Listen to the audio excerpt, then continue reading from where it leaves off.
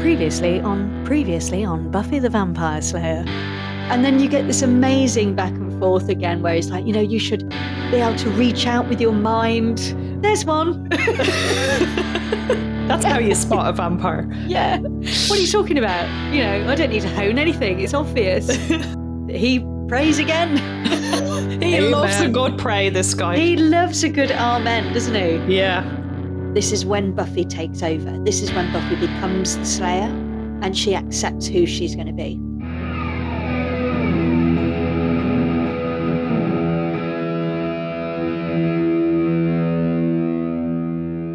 Hello and welcome back to Previously on Buffy the Vampire Slayer.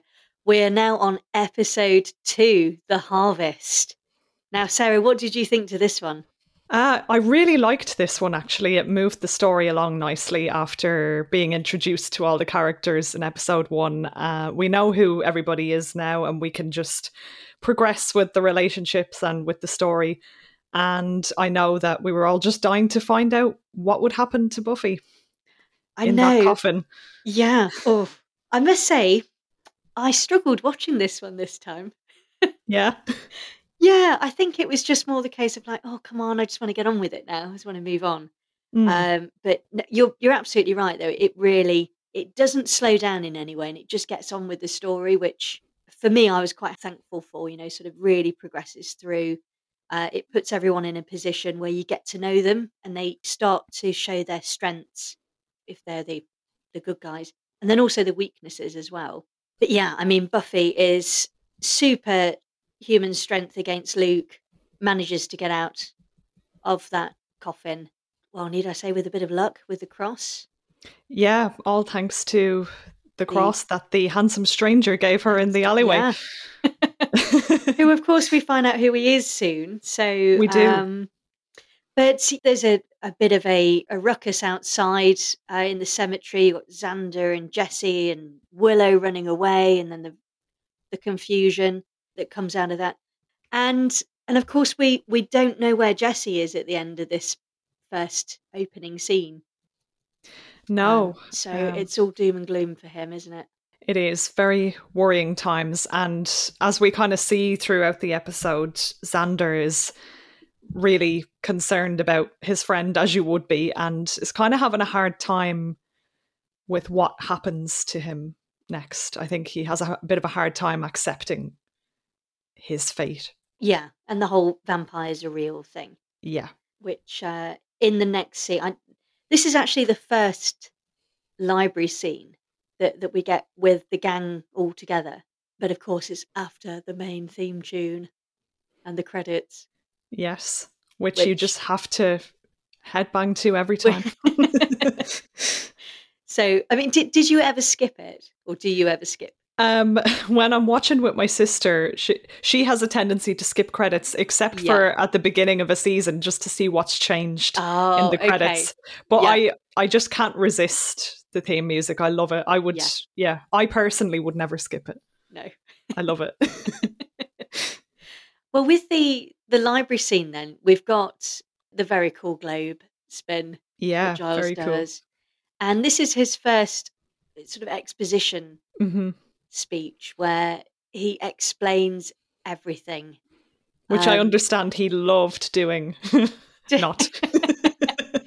To be honest with you, I can't imagine, and I think the writers and the production team, the directors, they loved the fact that Anthony Head was so good at doing this. Yeah. Because he, of course, he had these really big chunky bits of dialogue, which actually could be delivered in quite a boring way. And of course, this is his first one, but these never get boring. They're always so good. And it's not just Giles explaining it, it's the response and the reaction from the other members of the gang. Yeah, that really just add to it.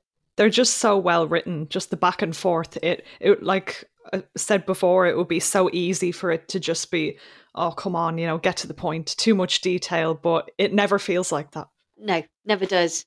And I think one of my favourite lines, because there's a few really good lines in this episode, but one of the first ones that I loved is between Xander and Buffy. And it comes after a bit of back and forth, which is, I think this is a really good one as well, because you're actually getting exposition from the Master's lair as Mm. well. So it sort of goes back and forth, and it's really clever cinematography there. And we're getting the fact that Luke and Darla, who we now know as Darla and the Master, they've, presented Jesse to the Master as bait. Yeah. But there's an amazing line where Xander Xander says, "Can they fly?" And Buffy's like, "They can drive."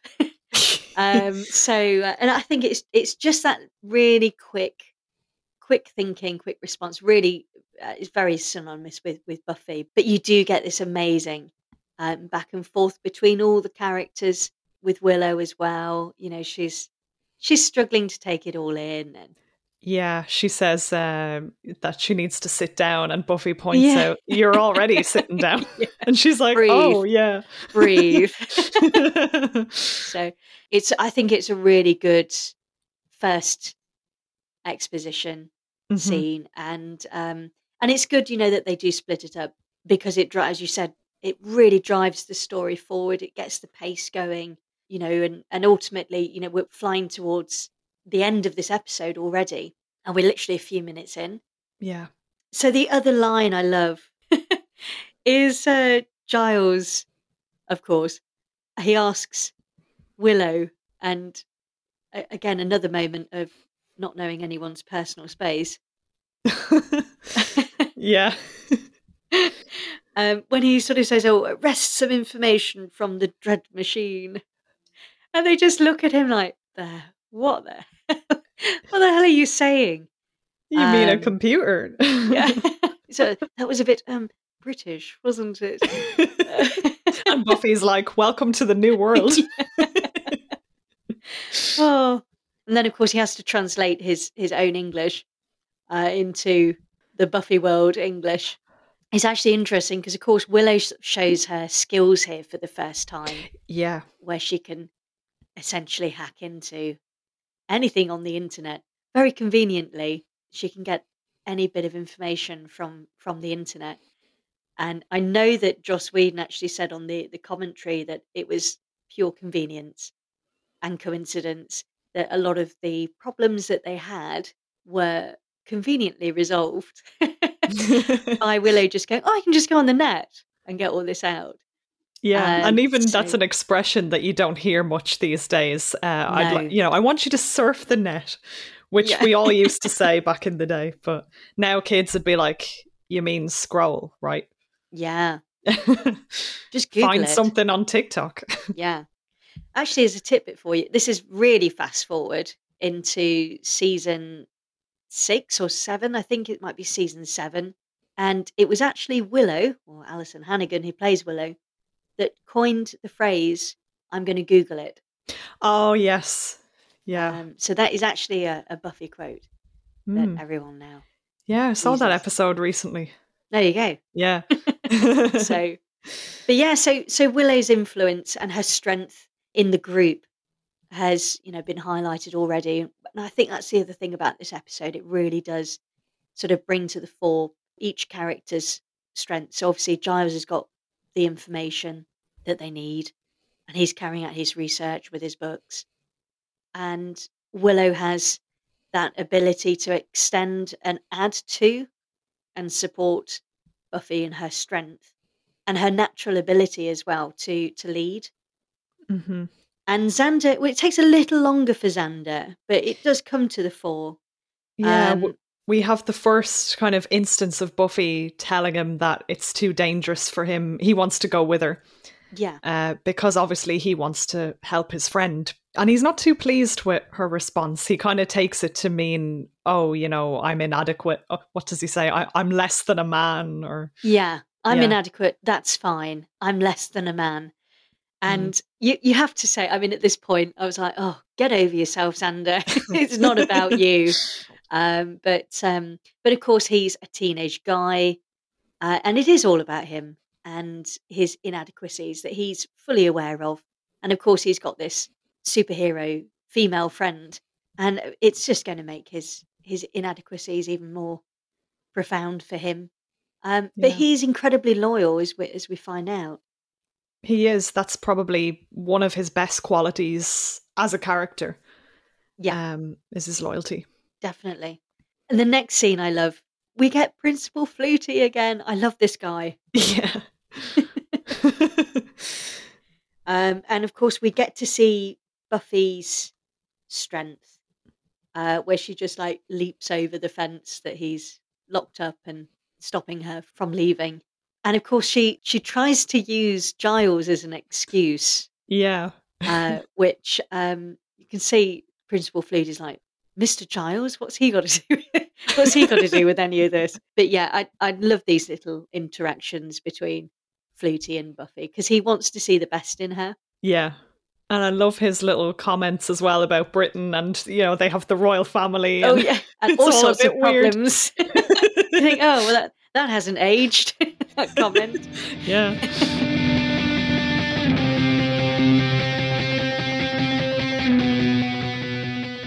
But yeah, it's actually interesting as well that this episode we had a look, didn't we, where it was actually aired exactly the same time. So Yeah. I believe it was just a commercial break between the episodes originally. Yeah, because I saw it described as I was looking at advertising from the time and they said it was a 2-hour pilot. Oh right. And I think they did that with quite a few shows. But yeah, because I was thinking, well, then nobody had to wait till the following week to find out what happened, which would have been the norm. Yeah, definitely. And I think it was a really good choice to do because I think if you'd have left it too long, you wouldn't have hooked so many people. And this episode, as is often the case with a lot of early season episodes, personally, I don't think this is the strongest episode. I think it works really well Mm-hmm. and it's needed, but it's not as good as Welcome to the Hellmouth, in my opinion. Yeah. But we do get another scene as well, which I love, which is Cordelia in the computer science lab and her friend Harmony, who is played by Mercedes McNabb. And she also auditioned for Buffy as well. So, interestingly, as well, she's actually the age that she's playing, unlike any of the other actors who were much older than the actual teenage characters that they're playing. So, I think it was Mercedes McNabb and then Sarah Michelle Gellar. They were closest to, or the exact age that they were playing. Interesting. There you go. And this has got to be one of my favourite moments when Cordelia's gossiping about Buffy. Yeah. Who And apparently attacked her. Yeah, in the applying episode before. just a little bit of exaggeration to the story. A bit. I'm going to kill you. And then Willow's you get there this- thinking, Yeah. that doesn't sound like Buffy. You think, no, this did not happen, love. But my favourite guy in this whole thing is this like weird surfer dude who definitely is not Cordelia's friend, No. or is definitely not in Cordelia's little group. And he's like, who? Loves a bit of gossip. It's like, wow, who? It's like Buffy. And you do get little Willow sass here, which I love, when Cordelia's trying to save her documents or whatever it is that they've just been working on. And Willow goes to leave because she's just been put down by Cordelia. And she just goes, deliver. Cordelia's like, oh yeah, Del, and presses delete on the computer. It's brilliant. It's fantastic. Yeah. I love it. Her face I just love her face when that happens. Yeah. It reminded me of a time when I deleted an essay I had just written. No. My first essay in college, and yeah, I lost the whole thing. And I tried, Control Z. No, didn't work. Oh no. Not good. Yeah, so while Buffy is busy jumping the gates of the school, we have Willow and Xander discussing how everything has just completely changed for them now that they know about vampires. And it's just, I think it's a nice little reminder of, I suppose, just how big that situation is. It's like they have this secret now that nobody else knows. And 24 hours ago, their lives were just seemingly normal. Yeah. What did he say? It was like a pop quiz, and now it's Reign of Toads. Yeah. So, yeah, I think again, it's them coming to terms with what they now know. But again, they don't really dwell on it. The writers, they just, No. they allow the best friends to talk it through themselves, to make sense of it themselves, and then they sort of go, okay, well, we don't really have time to dwell on that. Willow's like, well, we have class, and Xander's like, yes, you do. And of course, Xander is determined to help Buffy and his friend Hmm. Jesse. So I think it's actually a really important scene, which sort of gets overshadowed maybe by sort of the fight scenes and stuff in this Yeah. episode. I do like the sort of human element to it. Because you can get bogged down on all the supernatural stuff, and then you just get these nice little reminders that they're just, there's a whole coming of age thing involved as well. And That's it. yeah. Yeah. I mean, again, it doesn't really last very long. Any of the scenes, they say what they need to say, and then they just move on. Hmm. Um, and it's so exceptional, the writing in this. It's so to the point. It's funny. It's quite sincere as well. And as you say, it doesn't really focus too much on the supernatural. It sort of explains it. And I think because you already trust the character of Giles, you sort of believe that anyway, and then you can move on very quickly. Yeah. So the next scene I've got here is the angel scene, Yeah. which of course we find out that this tall, dark, handsome stranger that Buffy met in the alley in the last episode, his name is Angel, and as Buffy says, it's a pretty name. Did you like Angel? I mean, if it comes down to, that debate that comes up later, Angel or Spike, I mean, my answer is obviously Giles. He is a Yeah. good looking guy. Yeah. I like him as a character, but my heart belongs to librarians. What can I say? Yeah.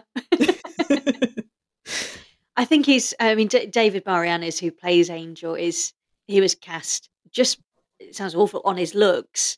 Yeah. So I think the casting director saw him walking his dog, Mm. and they And lived in the same neighborhood. had he done some modeling as well, or did I completely make that up? I think so. I mean, he had done acting, and Hmm. he was wanting to be an actor. So, but yeah, I believe that she saw him first and went, "Oh, that's Angel," because they've been really struggling to find the right guy for this character.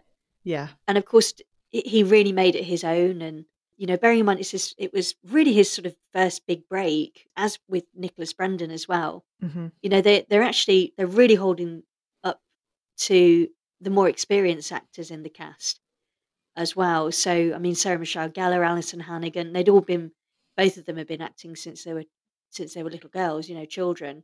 Yeah. And of course, Anthony had been acting for a lot longer. And you can see that, that those three actors really hold up the show. I think David Boreanaz and Nicholas Brennan, they were so naturally good, Yeah, they and they were. got their characters so well, and you can really see the Angel character that you see later on. That sort Hmm. of, he's a bit smarmy, Yeah. and he's got a bit of sense of humor, and he's quite light-hearted, and you really get, he sort of teases Buffy. I think you really see that in this scene. But yeah, everyone's like, "Oh, there was a lot of chemistry between them and things." I genuinely never saw it. I never felt. I was always like, "Oh, really? Oh, okay." I completely get why Buffy would have liked Angel, Yeah. but yeah, I didn't think there was actually too much chemistry between them. But hey ho.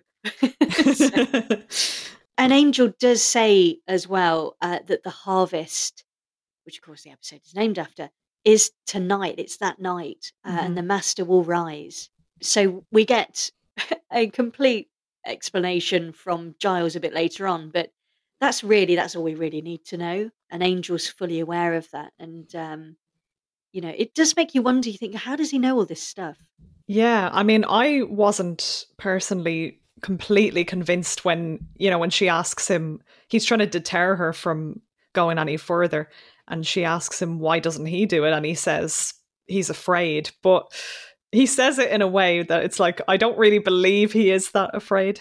Again, I think that's the writer saying, who is this guy? Do we trust this guy? Yeah. Don't we trust this guy? Buffy then breaks open the lock, which I don't get because she sort of descends into this basement, Yeah, which, every good mausoleum should have a basement like this it should.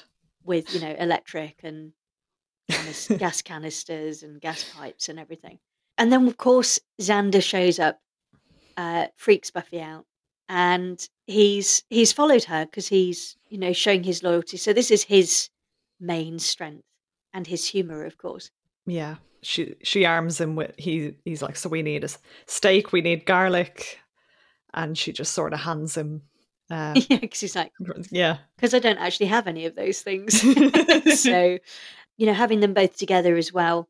Again, I think the writers are, setting up these scenes where they're just like, oh, okay, so it's Buffy and Xander, Buffy and Angel, Buffy and Willow, Buffy and Giles. And then, of course, you get the interactions with them all as well. So you're still getting that lowdown of how Buffy reacts to people around her and how others react around her as well, and how they respond to her.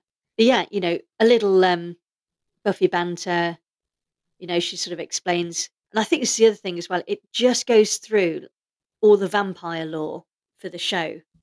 So, according to Buffy the Vampire Slayer, the show, you can behead a vampire, sunlight will kill it, fire will kill them, holy water, stake through the heart.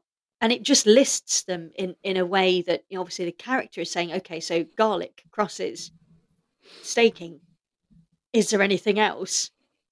And it just runs it down really quickly. So we don't have to learn any of this. It's just a case of like, well, we've told you this, and this is how vampires were created. When it comes up again, we'll already know what to expect. We'll know what they should be doing. That's it, yeah. Again, it's just a really good setup episode. It's a full-blown exposition episode, really.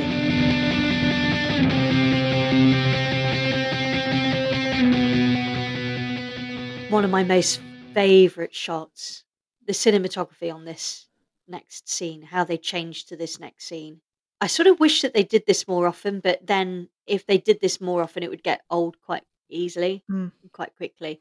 They shift right, so you've got Xander and Buffy walking down the basement tunnel, and the camera shifts right, and it just zooms back into the library, and it reveals the library from, I think it's sort of the indexing folder cabinet, and I love it. I love that scene. Yeah, it's just so clever.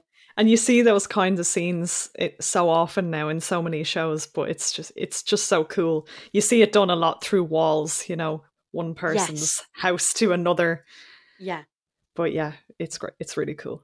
It is. So we get a little more exposition. Giles is basically talking to himself, which makes absolute sense. Mm-hmm. And we get we get a picture as well. We have an illustration just to help along the story, and it's a picture of the Master, and he's talking about the vessel, and this then turns into a passage that Giles begins to read, and it's saying it's the night of the crescent moon, and then of course he's like, of course that's tonight, because of course why wouldn't he know that? So Buffy and Xander finally managed to track Jesse down, but before anyone gets too excited about that, he's a vampire now. Oh dear. Yeah. if that wasn't too much of a really? It's quite common now in TV shows where one of the main characters will die very early on. So you get attached to them, and then all of a sudden they're missing, or they're removed in some horrible, violent way. And that's exactly what Joss Whedon wanted to do with Jesse.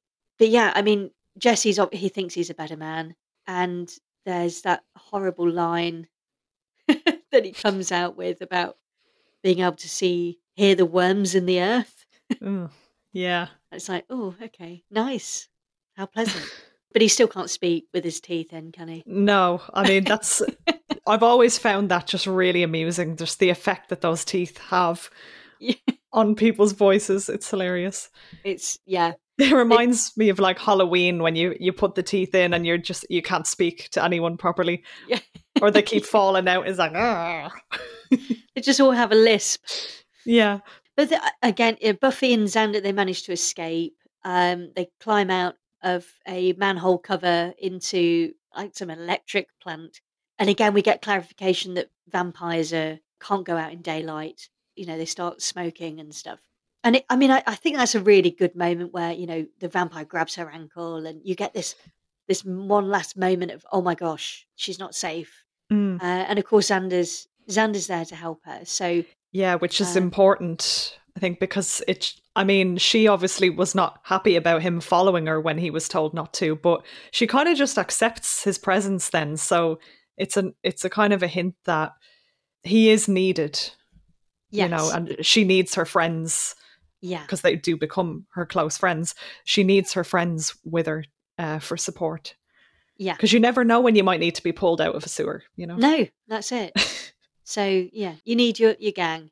I think we do need to give special mention to the most underwhelming vampire on the episode, who's called Colin. I mean, they knew what they were doing there. the fact is, they actually ask. They actually says the masters. Oh, Colin, you failed me. Tell me you're sorry.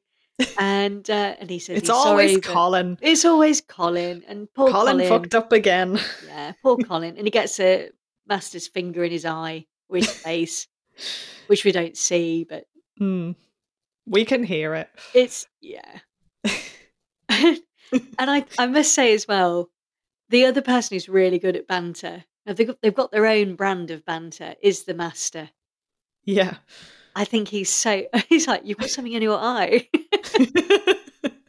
Let me get it for you. He's great. I mean, he comes out with some cracking lines later on, and I think between him and Buffy, it's a bit of a standoff between their one-liners, definitely. Yeah. So we also learn at this scene, it's almost like throwaway scene because Colin just steals the show. Just with his name. It's true. But we find out that Luke is nearly ready. So again, it's setting up the scene that Luke will be the vessel. And that's confirmed obviously later on.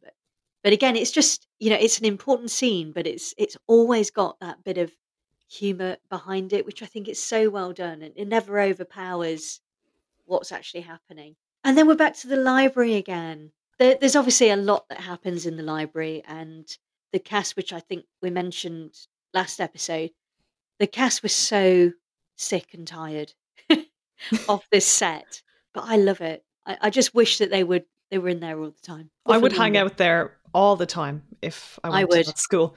Yeah. Like my school's library was pretty pathetic. There was barely a book in sight. It was just a big open space where people would sit and eat lunch when they were meant to be studying. And we weren't allowed to have food in there, but everyone just went in there to hang out and eat. Instead of study and read books. So very disappointing. Oh, see, I was quite lucky. My library wasn't as nice as the Sunnydale Library, but it was because I went to a cathedral school, so I was very lucky where all the buildings were really old buildings, and but it did mean that the library was absolutely freezing. So yeah, I mean, you'd go in and you'd have to put your coat on and your gloves and sit there and do your study. But yeah, so Giles is in there, of course, he's researching, and the door goes, and bless him, he's hopeful because, of course, they have no idea where Buffy is. So he sees Willow instead, and then we get this other really fantastic interaction between Giles and Willow. They put their heads together, really, don't they? And Giles has sort of explained, presumably off camera, what he needs Willow to research because he's mentioned about the dread machine. And Willow's comes back and has scoured the internet and, of course, come up with conveniently all of the details that they need. And they go through this, and then they essentially it comes together, much to Giles's displeasure because he's sort of, I rather wish it weren't. But again, we're back to the Master's lair again. There's a lot of back and forth with this episode, and I think it works when you're watching it, but when you're talking about it, I must say I'm getting my head confused with this. But This is the homoerotic scene, though, isn't it? Yeah, because enter Muscle Man, Oh my otherwise God. known as Luke. Oh, those arms. You're just thinking, forget about his face. Look at those arms, Yeah, biceps. His biceps had biceps. they're, Like, they're like weapons in themselves. yeah, so it's a very tight t-shirt. It is. It was a very sort of uh, high cut sleeve as well. So I'm actually gonna say that was a good costume call. Mm, I think that was it was very strong yeah. from Luke. But yeah, it's very. I mean, it's getting to the point. It's really sort of hammering down that the master's vessel, Luke, is channeling the master. So when he drinks from a human, it's strengthening the master and will eventually release the master. They just really hammer that with, my body is your instrument, my soul is your soul, and all the Yeah. rest of it. And, all the while he's licking from his wrist and. Yeah, I mean, you'd be forgiven for thinking that they're filming like some kind of vampire porn film here Yeah. in this lair. Yeah. Yeah. And then Darla's just sat there watching. Yeah. What do you think to Darla? She's she's scary. She gives me the creeps. She's like, "Oh, master." Ugh. Yeah, and I mean, what's she wearing as well? Mm. She's like, what, 400-year-old vampire, and she's wearing like some schoolgirl outfit. It's a bit, I don't know. It's a bit odd. I don't think they really figured that one out. But yeah, so the master's getting it on with Luke. And also, I just had to point this out because I love my costume, as you know. Mm-hmm. But the master's sleeves have Velcro. Ah, I did not So notice. it's easy to open, easy access for Luke to have a bit of a sip. Ah, yeah. So and I just love the fact it's got Velcro sleeves. And his PVC jacket and trousers that never get wet. I mean, it's a smashing suit, isn't it? It is. So, And Xander and Buffy join the others in the library this time. So they tell Willow all about Jesse, and apparently, yeah, it's a fate worse than death. definitely. The one thing worse than death is being a vampire. Yeah. And Xander is obviously he's struggling with this in Yeah. his own way, and he takes it out on a what the Americans would call a trash can. We would Yeah. call it a bin. And then Buffy again moves on. It's like, so Giles, got anything that can make this day any worse? How about the end of the world? Knew I could count on you. And it's just back to that lovely banter that they've got. It's really good timing between these two. Yeah, and I actually love that this is only the second episode and she's not even bothering to call him Mr. Giles. All that politeness is just out the window. It's just Giles. Yeah, it's Giles now. He'll forever be known as Giles. Yeah. He's one of the gang. They're definitely, I think that by this time now, this scene, they're all together. We've established their strengths, how they work together. I don't think we have a Xander Giles only scene. I don't think we actually have one of those for a really long time. No, although we did have a little I think when he was upset at being left behind, Buffy didn't want to put him in danger. Giles kind of he doesn't exactly touch his arm, but it's a little reassuring gesture. He's kind of, you can see he feels sorry for him. I just noticed it's very, very subtle, but I just noticed it in that scene. Yeah. Oh, that's interesting. Like there's barely contact, but it's kind of, you can see it on his face and it's like he's about to touch his arm and doesn't quite. Yeah. Giles does, he doesn't really respect personal space, does he? No, he doesn't. So, in the nicest possible way. He's just nice about it. And we then get, which I love how he says this, we get the first name of the Hellmouth, but we get the Spanish version. It was the Boca del Inferno, which I just love when he says it. Yeah. It's like roughly translated as Hellmouth.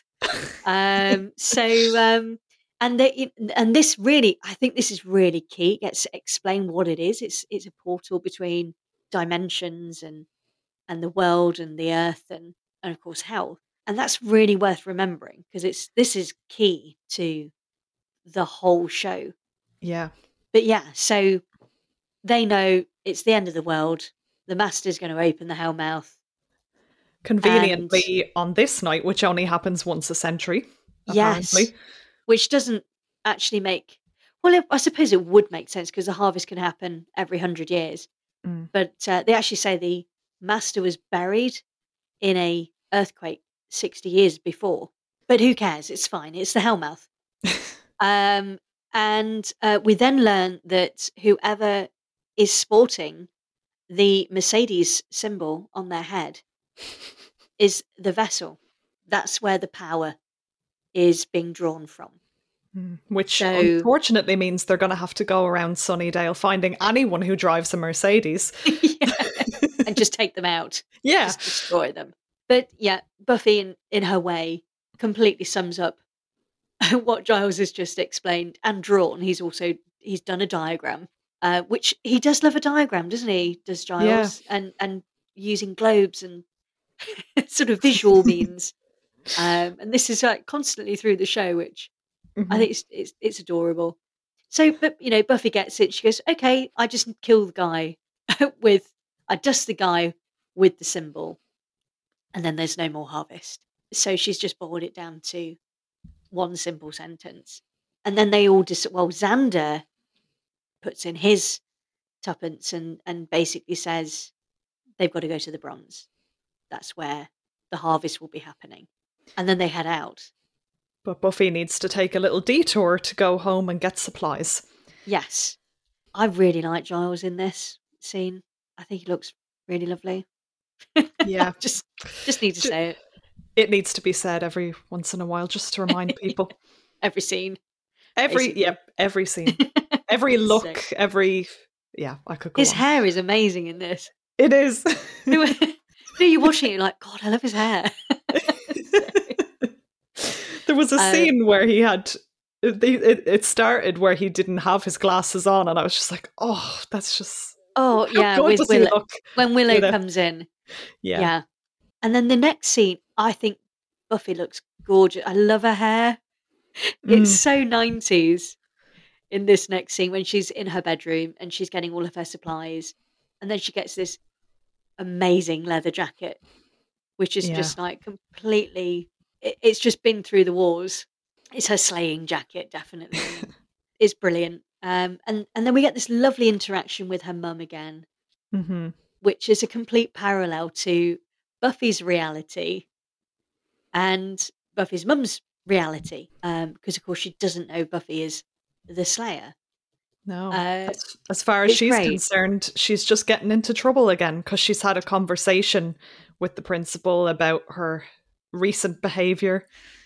Oh yeah, because she doesn't. She's missed classes.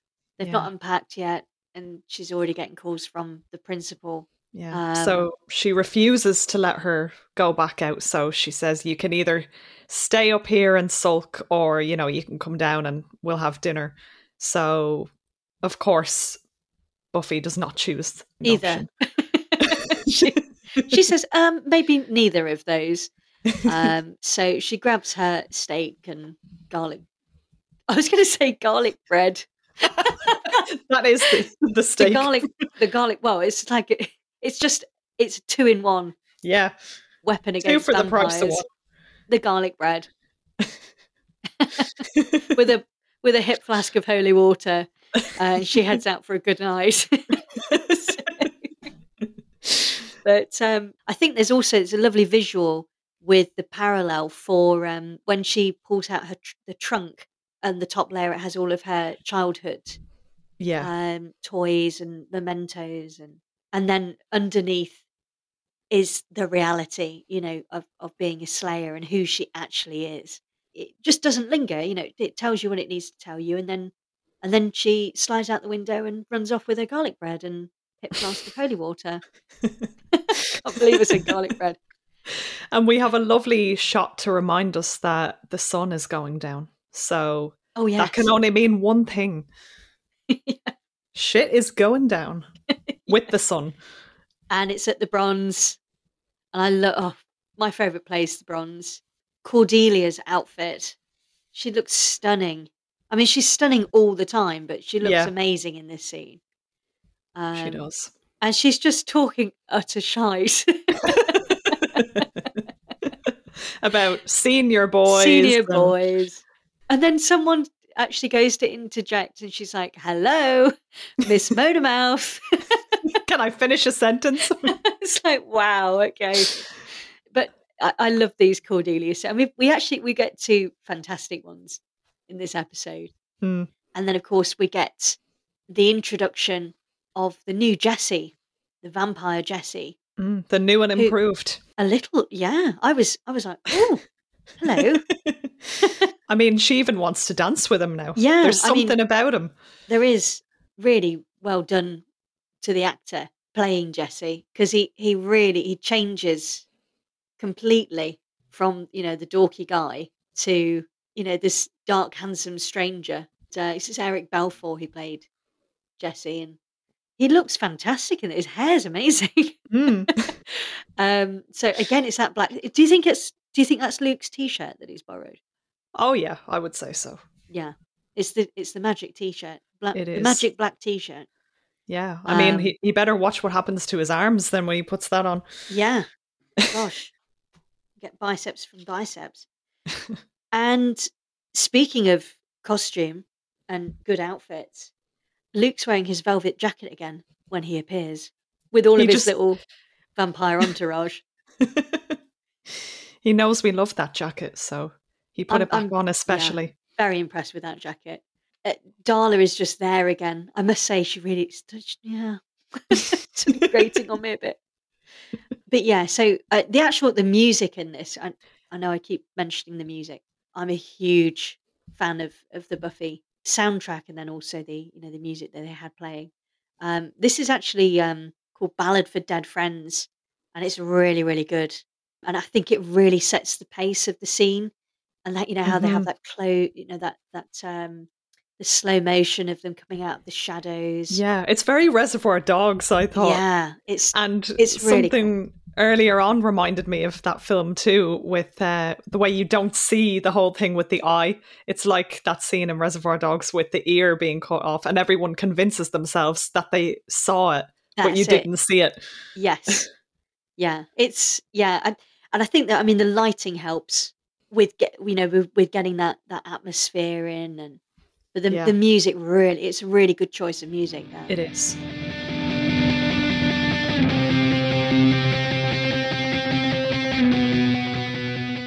And then we're on to like basically the final scene or final big scene.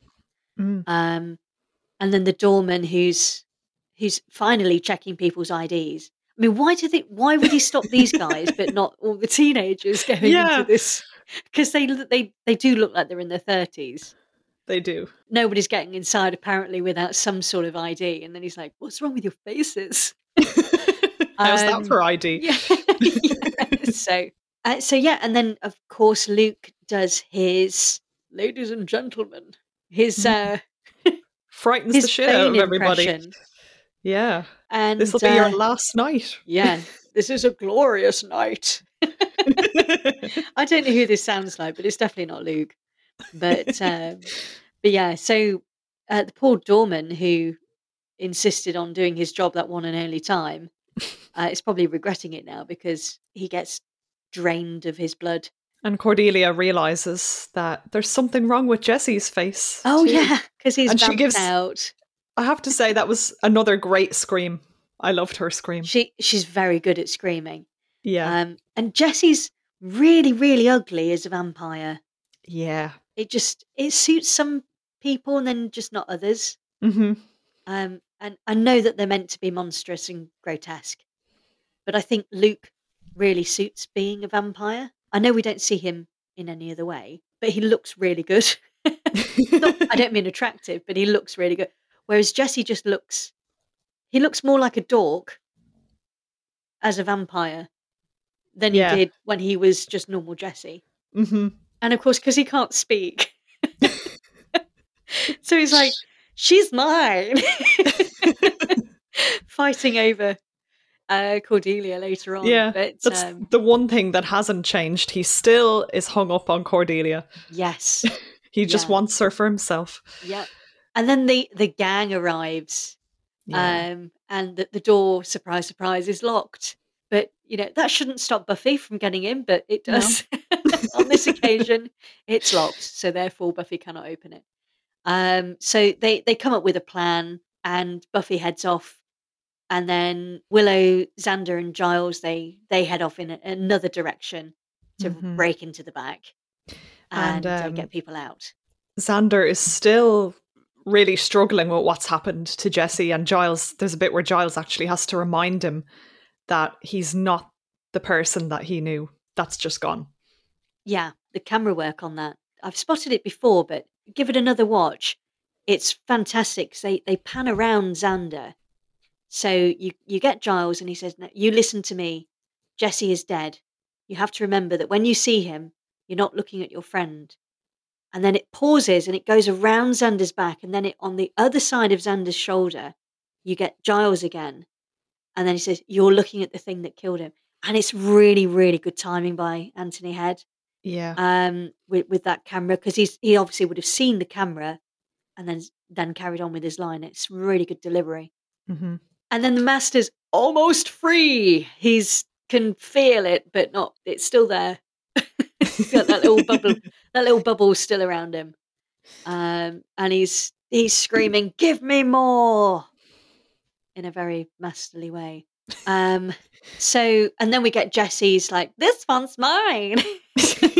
And then you've got Darla bickering with him, and I don't know. I think Darla could be a more powerful vampire at this point Mm, in her vampire career, because she's clearly quite old, isn't she?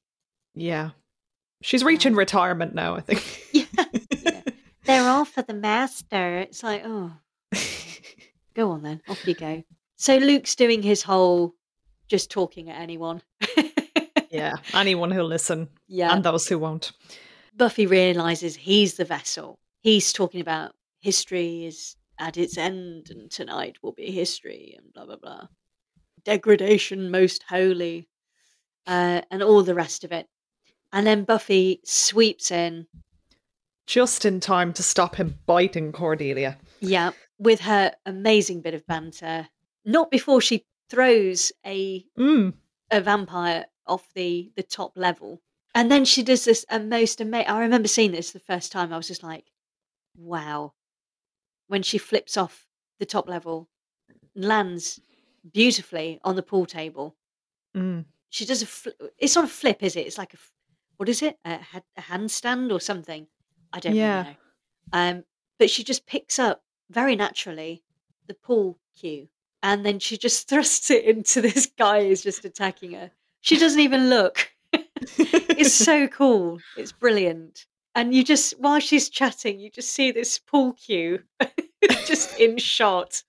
She takes her jacket off, and then he just, it just disappears. So he's gonna just turn into dust any minute. It's brilliant. It's so, so good. I think they maybe go a little over the edge with she does like this cartwheel up onto the stage, which Mm. but it's still cool. It's great. Yeah, very cool.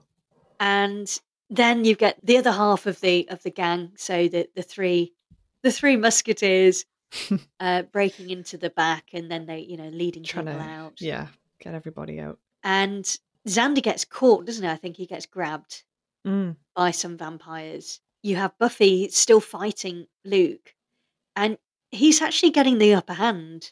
mm. I'm sure he is. He's a bit dazed because she keeps like sort of kicking him and jumping around him and stuff. But she notices Xander, and this is another cool Buffy moment. Like the ultimate Buffy moment, I think, with the symbol. Xander's caught with a vampire. Vampire's grabbed him from behind. Buffy notices it, and while she's fighting this monster of a vampire with those huge biceps and his velvet jacket, she flings the symbol from the drum set, and Xander sees it. She decapitates the vampire with a drum symbol. It's amazing. It was actually that was not shown in the UK, Oh. apparently. Oh, Yeah. that rings a bell, actually. Yeah, Yeah. apparently it was deemed too violent. So it's actually that moment where then Luke grabs her from behind and gets the upper hand.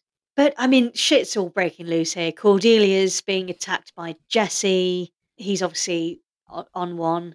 Xander then rescues Cordelia by confronting Jesse. Obviously, he's confronting his demon, his best friend. And Luke is completely overpowered Buffy, and he's, about ready to bite her. And then you've got Willow and Giles in the back, and they're guiding people out. And then Giles gets Knocked to the jumped on. ground. Yeah. I mean, I don't blame Darla Nah, at me neither. all for jumping Giles.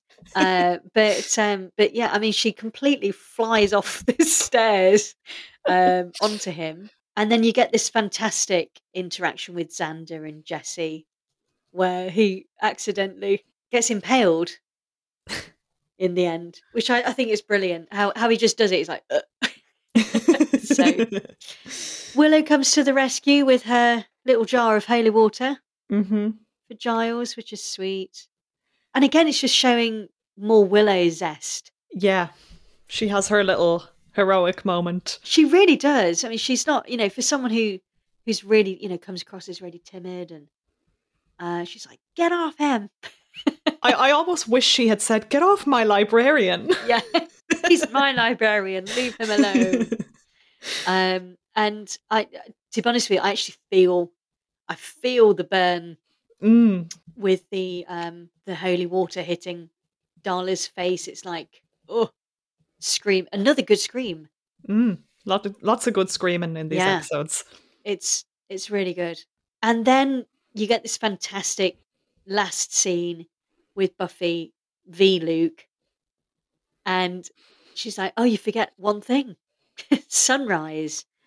And she just Smashes a window. it's brilliant. She completely outsmarts him, breaks the window. He's and all And then this. has a moment of, hang on, nothing's happening. Yeah, And sees what it actually is, which is not the sun.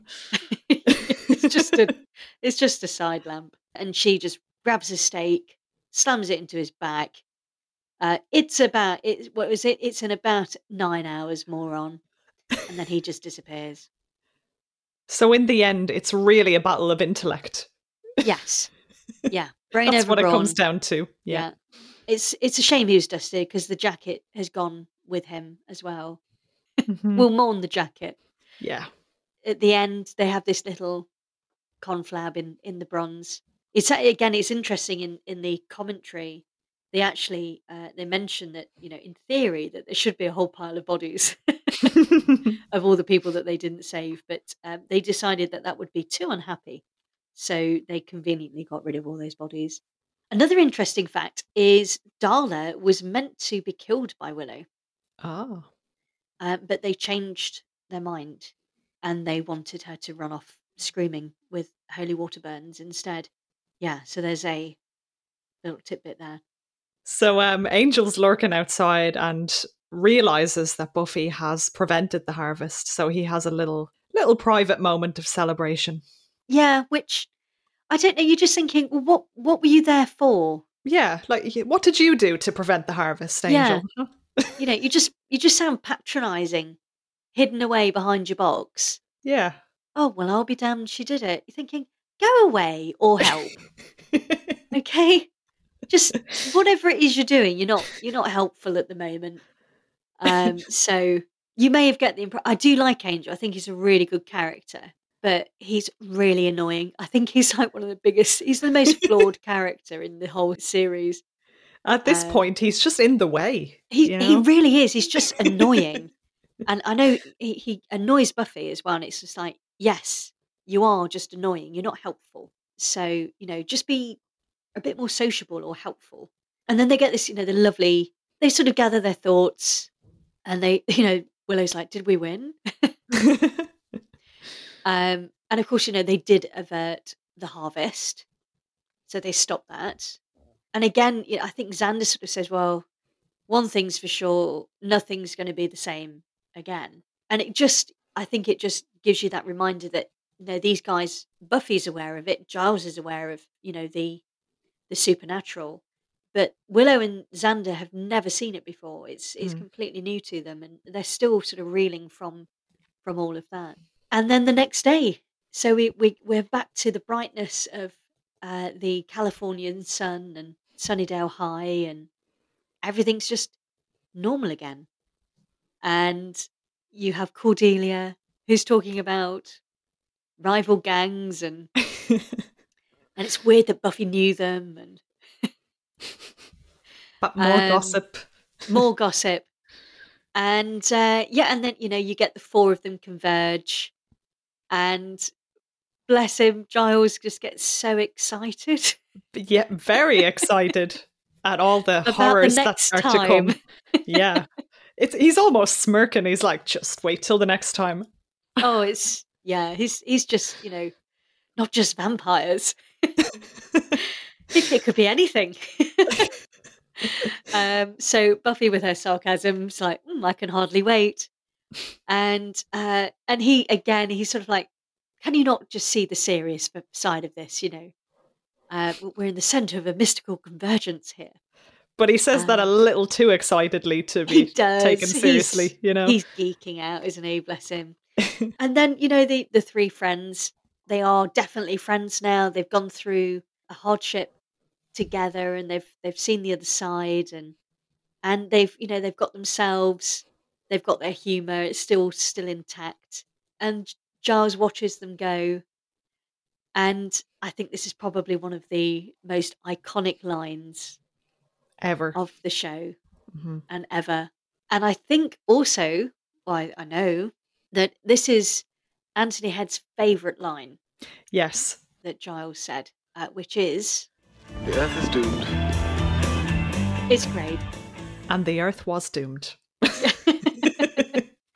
The Earth is doomed. It's just how he says it. It's just like a passing. I don't know. It's just like a passing thought. It's like, Mm-hmm. and the Earth is doomed. Yeah. So, what do you think to this episode overall? I would be of a similar opinion in that I think it's a lesser episode than the first one, but I do like it. I like the building of the relationships, the back and forth, the library scenes, sort of establishing their interactions with one another, and how it ends as well. Just the whole idea of, like, you watch the end and almost think, oh, this could be like, a film, a 2-hour film, and that's it, that's the end of the story. But it's like, no, this is just the beginning. There's more of this to come, and I like that. And what's your favourite scene? I think my favorite scene is with Willow and Cordelia, and the whole deliver/delete thing. I just think that's hilarious. My favourite scene, it's got to be when they start to figure out, how did Luke jump up on Buffy? Yeah. And it's just that first moment where they're all working together. They're vibing. They're all in sync. So that's maybe my favourite scene of this episode. That's a good one. What's your favourite outfit? I'm torn between, well, it's Luke. It's either that t-shirt or the velvet jacket, or maybe a combination of both. Yes. I think Buffy has a fantastic outfit when she's getting ready to go and slay. I think her sleigh outfits are amazing thus far. Cordelia just looked stunning. Yeah. Willow is. I think we need to mention Willow at some point with her outfits, her costume, because I know that the costume department, they really struggled with Willow getting her character dressed in a particular way, which is why she's a bit far out all the time. I think my favourite outfit has got to be the Master's Velcro sleeves. I think it's just. I had a feeling you would say that. It's just amazing. I must say, because we've said that we'd set out to say what's the favourite outfit and favourite character and all the rest of it. And I must say, I was not expecting to see that tonight and go, oh my God. It's perfect. It's brilliant. So yeah, I think it's got to be the Masters PVC, waterproof, entirely dry, Velcro sleeved outfit with its little tall neck, all of his buttons. It looks great. It's fantastic. Favorite character? I'm going to say Xander just because of sort of the progression, all the uncertainty about Jesse, and just I think he learns so much over the course of the episode about himself and just, well, obviously about vampires, and he goes from kind of feeling a bit useless and inadequate to actually having quite an important role to play. Yeah. In the story in this episode. So yeah, I'm going to say Xander. Yeah, I think he'd be sort of my most valuable character from this episode as well, for all the same reasons. Can I have my least favourite characters? Because I'm struggling at the moment. So my least favourite is, it's got to be Darla. Yeah. She's just annoying me now. It's like, oh, the master. Only the master. Yeah, I was actually really glad that she ran off with her face on fire. Kill count. So obviously Darla doesn't die, and I think it's only Buffy who kills any vampires thus far, which I think is quite telling, because obviously, you know, very early on in the show, you know, we get Luke even says it to the Master, when he says, "Oh, I think she's a Slayer," and the Master's like, "Oh, how do you know?" And she said, "Well, she fought me and lived." And I think they're just building up this concept that actually the Slayer is really the only one capable of slaying vampires. So Buffy's got a kill count of 4 in this episode, so it's quite a step up from last episode. It is. Is that why you're always cleaning your glasses? So you don't have to see what we're doing? Tell no one. And we have also got a step up with the amount of times that Giles removes his glasses. But he doesn't clean them on these occasions, but he will do. No. He has his little handkerchief to hand, and it really does. It like just sets me on edge every time he cleans his glasses, because it's like, there's no way that you've cleaned your glasses enough that you can see through them. No. So he removes his glasses once on screen, and then he's got them off twice. So he's removed them twice. I have one more tidbit actually for this. Well, really for this season, but it's actually the first few episodes that we really see the graveyard that they're filming in, and quite interesting. This is an actual graveyard that they filmed in originally, and they would have to drive out to it, so it would take a lot longer to do all of those night scenes, because obviously they have to wait for night, then they have to get there and set up and all the rest of it. And then come season 2, they built their own graveyard, which was in the parking lot of the film set. But that is an actual graveyard. It's quite a beautiful graveyard as well, actually. Yeah. Very. When I went to America earlier this year, I visited who I would call a Buffy friend. So, and she was very kindly driving us around everywhere. And I spotted an American graveyard. And no joke, they're exactly like the ones on Buffy. And I was like, oh my God. Yeah. I saw a few when I was there last year as well. Amazing. I loved it. I got very excited over it, and my friend was like, "Really? don't you have graveyards?" I'm like, "Yeah, we do. We have, you know, they're not like this though. They're not like the Buffy ones." But yeah, you know, it's nice to see that it was an authentic graveyard.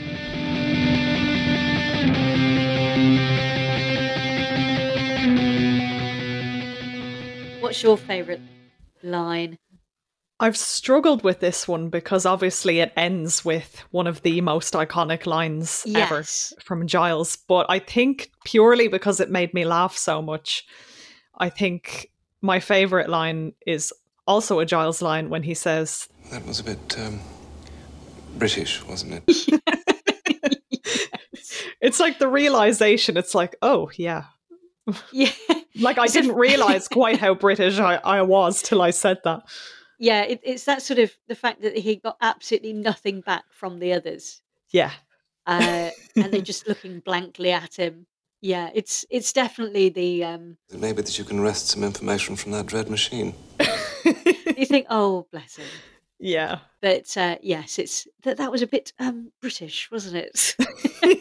It's like, yeah, just a tad. Yeah, I think that's got to be one of my favourites. I do love the interaction with Xander and Buffy. They can fly? They can drive. There's some fantastic one-liners. And of course, the Master. You have something in your eye. But overall, I think it's a valuable episode. Mm-hmm. It's not a filler episode. It's No. needed. They need to, and they kept the pace up, which was really, really good. But I'm so looking forward to the next episode. This is probably one of my favourite episodes of season 1. Mm. And it introduces some new characters. It introduces something new supernaturally as well. I think it's great. It's a fantastic episode. So I can't wait to rewatch that with you and to dissect it and have a chat about it. So, and of course, the next episode, which will be episode 3, is called Witch. So that in itself is intriguing. Yeah.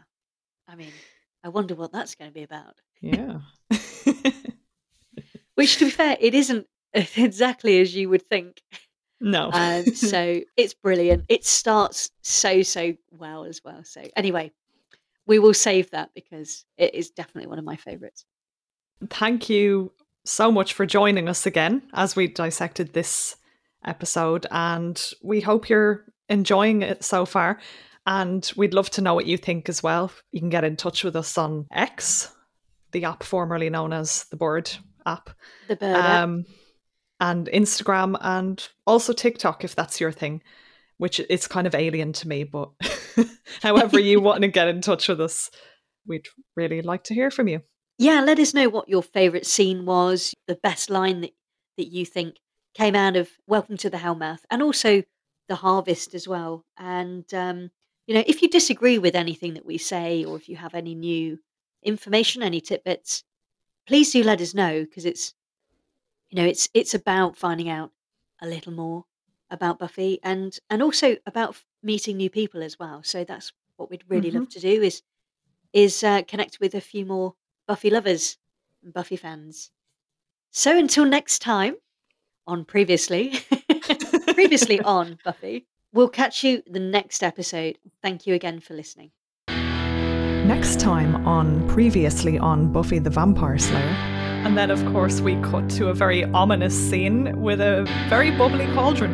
Yeah, it's a proper hoodoo with the voodoo. And we see Giles getting a little too excited about the joys of living on the Hellmouth. And everyone looks at him Look like, the hell? What is your problem, man? Pardon me for finding the glass half full. It's a new character that we get introduced to, and it's the Giles Mobile. I absolutely fucking love this car. Thanks for listening to Previously on Buffy the Vampire Slayer. You can follow us on X, Instagram, or TikTok. Just search Previously on Buffy. Don't forget to subscribe to us on your favourite podcast directory so you never miss an episode.